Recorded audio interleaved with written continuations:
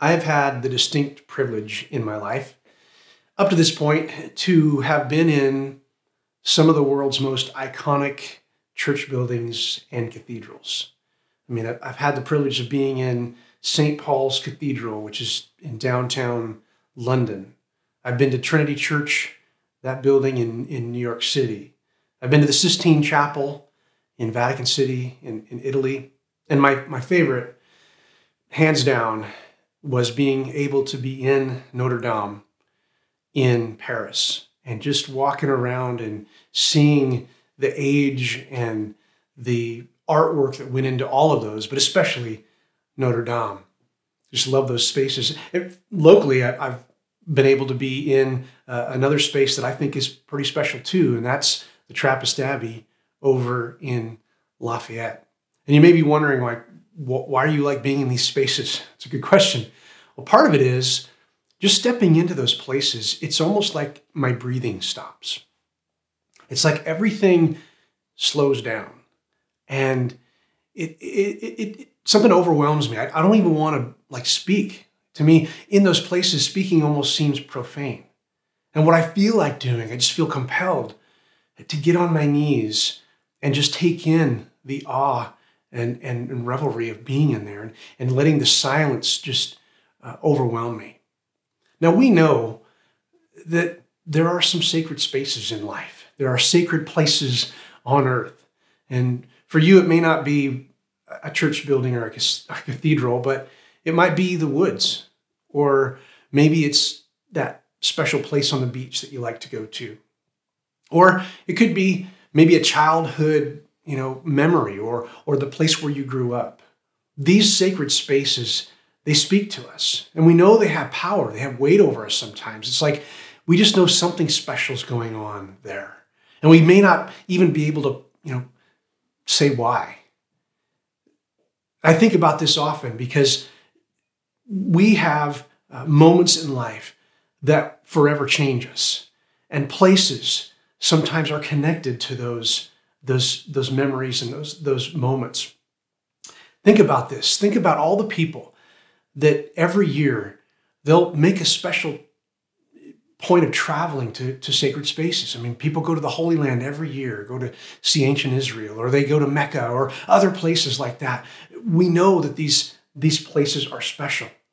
Today we're continuing our series, In Him So We, and we've been exploring all that humanity was offered by God through His Son, Jesus. And literally that we've been given everything. And our key verse for this series is found in Colossians chapter 1, verse 16 and 17. I just want to recap verse 17 for you one more time. And He, that is Jesus, is before all things, and in Him all things hold together. So we've been in this series exploring all those wonderful things that God offered to us through Jesus. And today is the third message in the series, and we're talking about this idea of sacred places, or maybe we could put it another way, holy places, and holiness as an idea. And so we're going to be talking about that today. My name is Pastor Ben. I'm so glad you joined us online today. Whether you're a regular with Dallas Church or you're brand new, just want to welcome you. I believe God's going to speak powerfully to all of our hearts through this time. And if you are new, we'd love to hear from you. Love to even pray over some things that maybe you'd like us to pray over. Use those chat features or reach out to us on direct message through Facebook Live or however you're tuning in today. And we'd love to interact with you. But today we're looking at specifically, in Him, so we are made holy. So let's pray. Father, we come before you and we just ask for your Holy Spirit to speak to all of our hearts as we lean into this idea of what is sacred and what is holy. And Father, we recognize that you are holy. And so we come before you with humility. But also, Lord, we come before you with confidence, knowing that you love us more than we could possibly imagine. So Lord, speak to our hearts today about holiness. In the name of your Son, Jesus, we pray. Amen. Well, the scriptures reveal who God is and all of his attributes. And you could start listing all the attributes of God that we see. I mean, certainly the pages of scripture open with his immense creativity, his power. He can speak things into existence. I mean, he's everywhere at once. He's all-knowing, and he's love, and he's light. We learn all of these things as we go through the scriptures, but probably the most important attribute of God is his holiness. That there is something different, wholly different about the God of the universe, the God who formed us, the God who made everything. The idea of holiness is different, set apart, special. He is sacred. And God is really the embodiment of what we know of as holiness. He's the one set apart.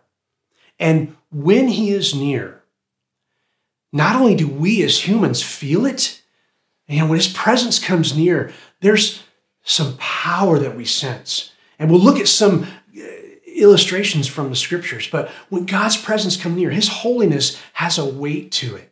And it can even make the space near feel holy and sacred and special. I think of, Adam and Eve. They're in the garden and they're doing the work God called them to do. He formed them, and they're about his work, and his presence was with them, like literally with them. The scriptures say that they walked together in the garden, and there was a special friendship that happened there. God's presence literally was walking with them.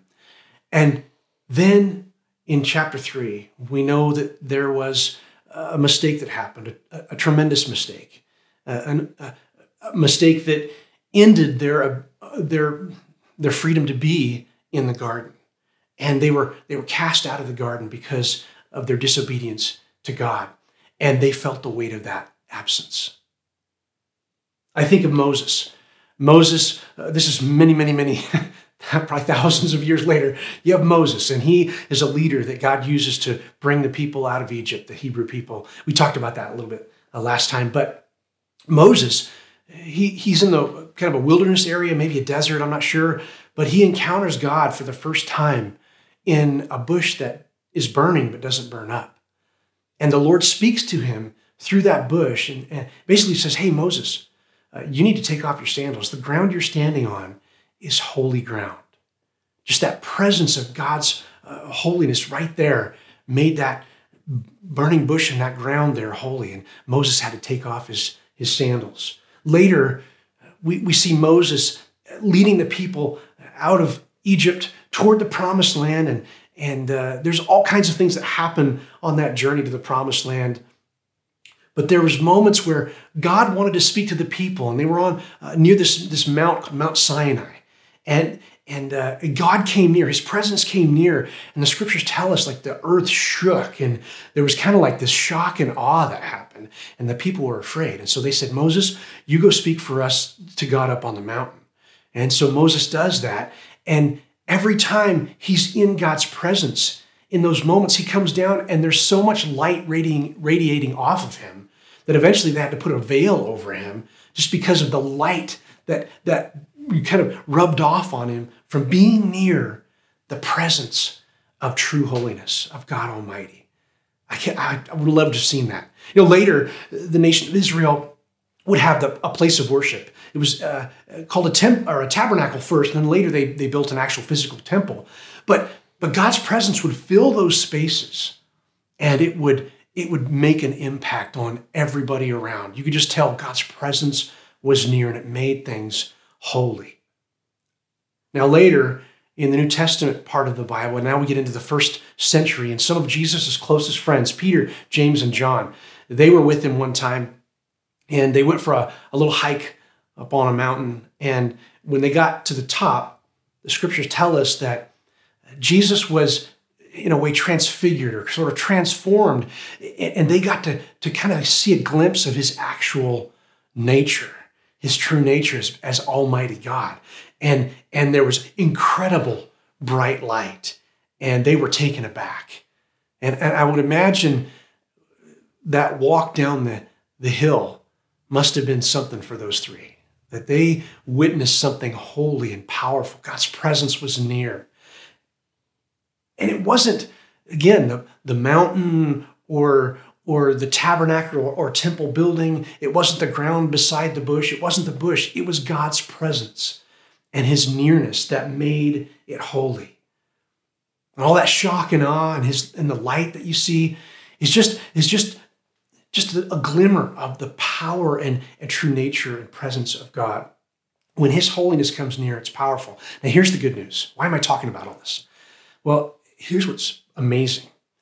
God wants us to partake in his holiness. Like, what?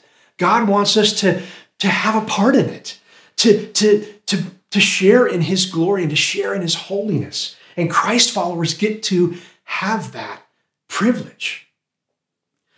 And we get to have that both now and not yet. Now, in talking about holiness, there are two big words that we need to talk about. And they're $5 Bible words, multisyllable, probably words you don't use a whole lot, but they're two words that I want to talk about. The first one is justification, and the second one is sanctification. Now, they kind of sound similar as they end, but they're very different ideas. Let's talk about justification first. Justification is the sense of being justified.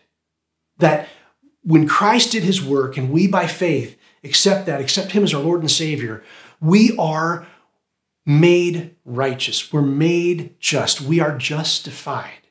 And that's like a moment in time. We went from being unjustified to justified. And we're brought in that sense into a right relationship with God, something that was lost back in that garden with Adam and Eve when they made that decision to disobey God. So there's a sense of being brought back into a right relationship. I encourage you, if you want to learn more about that, and we don't have all kinds of time online together today, but I'd encourage you sometime this week, look up Romans chapter 5. It's a part of the New Testament, probably arguably one of the greatest pieces of work in the New Testament part of our Bible. Look at Romans chapter 5, and there's a great discussion on what this idea of justified it means. But that's the first term, justified. We are made righteous, declared righteous by God through faith in Jesus. The second term is sanctification. Sanctification is a little different. Sanctification is this idea that we're in the process of being made holy. In other words, we're following and obeying Jesus, and we're learning the ways of the kingdom. And so that's a process of being made holy. As we're empowered by the Holy Spirit, we begin to conform more and more to the likeness of Jesus. In that sense, we're being, again, in a process of being made holy. So we're justified by faith in Jesus, and then as a follower of Jesus, we learn the ways, and that's the sanctification part, the process of being made holy. And that's where we begin to produce fruit. Now, we're going to talk more about that next time. I hope you can be there with us next time. But we're going to talk about the idea of what a fruitful life is all about in Christ. It's a beautiful thing. So justification and sanctification, and both of those are involved in this idea of holy. Now, I just got to ask, because I don't think we talk about this very often. What is holy to you? What do you see as holy? And let me take it a step further. Do you consider yourself holy? Now that seems like, oh, Ben, why are you asking that question? Even for us who follow Jesus, we tend to reserve the idea of holiness, again, just for God. That's God's space, not our space. We wouldn't look ourselves as holy. But that reveals a problem, I think. That's really what I want to speak to today. It reveals a problem, especially for followers of Christ. And again, there may be many that are still, not sure about whether you're going to follow Jesus or not with us today, and that's fine. God has decided that you're even taking a step, and I encourage you to keep taking steps toward Him. But those of us who've made a decision to follow Jesus, this process of holiness is super, super important. And again, we don't talk about it very often. But the deal is, in our culture, we have tended to replace the pursuit of holiness with another word, happiness. That we've kind of done this great exchange, and it's a horrible mistake. We've exchanged this pursuit of holiness with happiness. And why is that a mistake? Well, the pursuit of happiness over holiness is an illusion. It's a choice that eventually hurts and destroys us. And I realize in our nation, in our founding documents, were life, liberty, and the pursuit of happiness. It's an illusion. Happiness is an idol. It's an idol. We don't talk about idols very often anymore, do we? But happiness is an idol. It makes us focus on ourselves and how we're feeling in the moment. But we know this. Moments change, people change, circumstances change. Happiness is fleeting. It's temporary. And chasing it will warp us. It's gonna warp you. If we're just chasing happiness instead of holiness, it's gonna warp us. Happiness can even destroy relationships. You've probably seen it in your life way too often. Because what happens in relationships, if we're just seeking happy, and that's the primary thing we're looking for, well, that pits your happiness versus my happiness. And therein lies the conflict. You see, if someone or something doesn't make us happy anymore, what do? Bye. Happiness is illusion. It's an illusion, and it will destroy and warp us. Jesus shows us a different route altogether. He lived a holy life. He never sinned. And he chose to not only live that holy life, but to give his holy life for you and I. And he chose the cross. The scriptures tell us that for the joy set before him, he endured the cross. He chose the cross and to live holy because you know what he wanted to do? At the end of the day, he wanted to make us holy. He wanted to make you and I holy. The cross didn't make him happy. The death doesn't make anybody happy. But the cross was a way to not only declare you and I holy, that's justified, but to make us holy, that's sanctified. You see how the two work together? His life, death, burial, resurrection offered us a way to be holy as he is holy. So boy, today, if you've never made Jesus Savior of your life, please say yes. He wants so much for you, and he wants so much for me, and he wants to make us holy. He wants to declare us holy and move us along in that process of holiness to produce fruit. I love what John Piper said. John Piper's a preacher and written a lot of different things, and he wrote this regarding chasing happiness over holiness. Listen to this. Sin is a temporary illusion of happiness outside of God. Ephesians 4:22 tells us to put off the old self that's full of deceitful desires and choose the process of becoming holy for holy desire. Holiness is the newness of the human heart. Sanctification is precisely the divine work by which we are weaned off.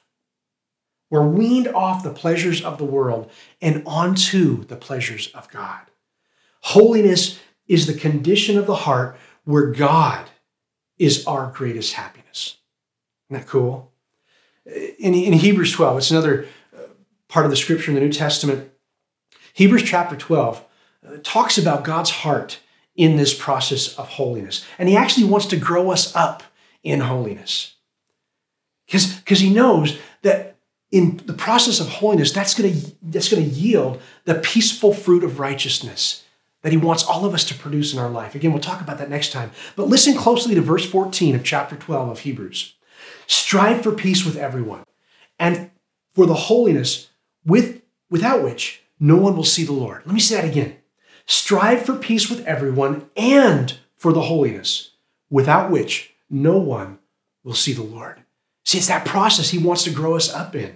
By abiding in Christ, getting connected to him, and through holy training, we're made sanctified, we're made holy.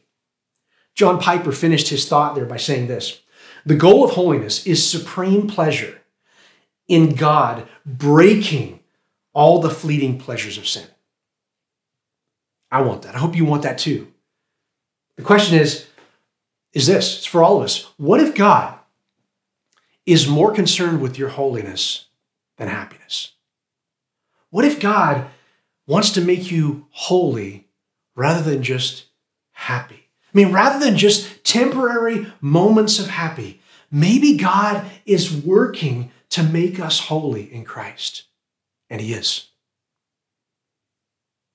Through faith in Christ, the Holy Spirit works to sanctify you and I by confronting things like our selfishness. He wants to hone our character. And he's teaching you and I that follow Jesus to listen instead of shout, to be gentle instead of harsh, when circumstances or people go sideways on us. And here's my only point today, and this is so crucial. God is calling you and I in Christ to pursue holy over happy. And I think God will provide us both, honestly. He's going to provide that real joy that's not just temporary. So pursue holy over happy. Thankfully, look, I'm thankful that God doesn't give up on us when we don't make him happy. That'd be horrible. Happiness isn't the goal. Happiness was never the goal. And as I said at the beginning, holiness beats happiness every time, hands down. Holiness beats happiness every time. So let us be holy as he is holy. God wants us to pursue him and to seek him daily, seek his kingdom and his righteousness daily. So how, Ben? All right, how? Well, first of all, again, if you've never said yes to Jesus, today is the day. That's your starting point. You say, yes, I want to be all in. And it's very easy. You believe that Jesus is the Christ, the Son of God, and that he's your Savior, and you take him as your Lord and Savior. You repent of your sin. Instead of going your direction, you go Jesus' direction and start following him. You confess it before the world that he's your Savior and you need him. And you're baptized into Christ. You're buried in the water and risen out of the water for new life. And then you begin to live as a Christ follower. And now you're justified, right? Declared righteous. And then you pursue sanctification, being in the process of being made holy.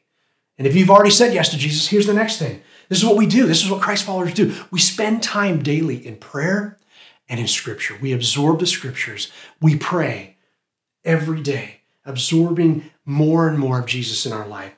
And then we're in community with the followers of Jesus. I realize we're in this online situation right now, but this is still important. This is still our rhythm. We're going to take communion here in a little bit. That's still our rhythm. Being part of a community of faith, being part of the followers of Jesus is crucial. Being part of a church is essential for growing in that holiness, for producing fruit, because we can help each other. Oh, we can help each other. And we can pool together to show God's love to the people around us in our community. And then finally, we're engaging in the mission. We're engaging in the mission of love to one another.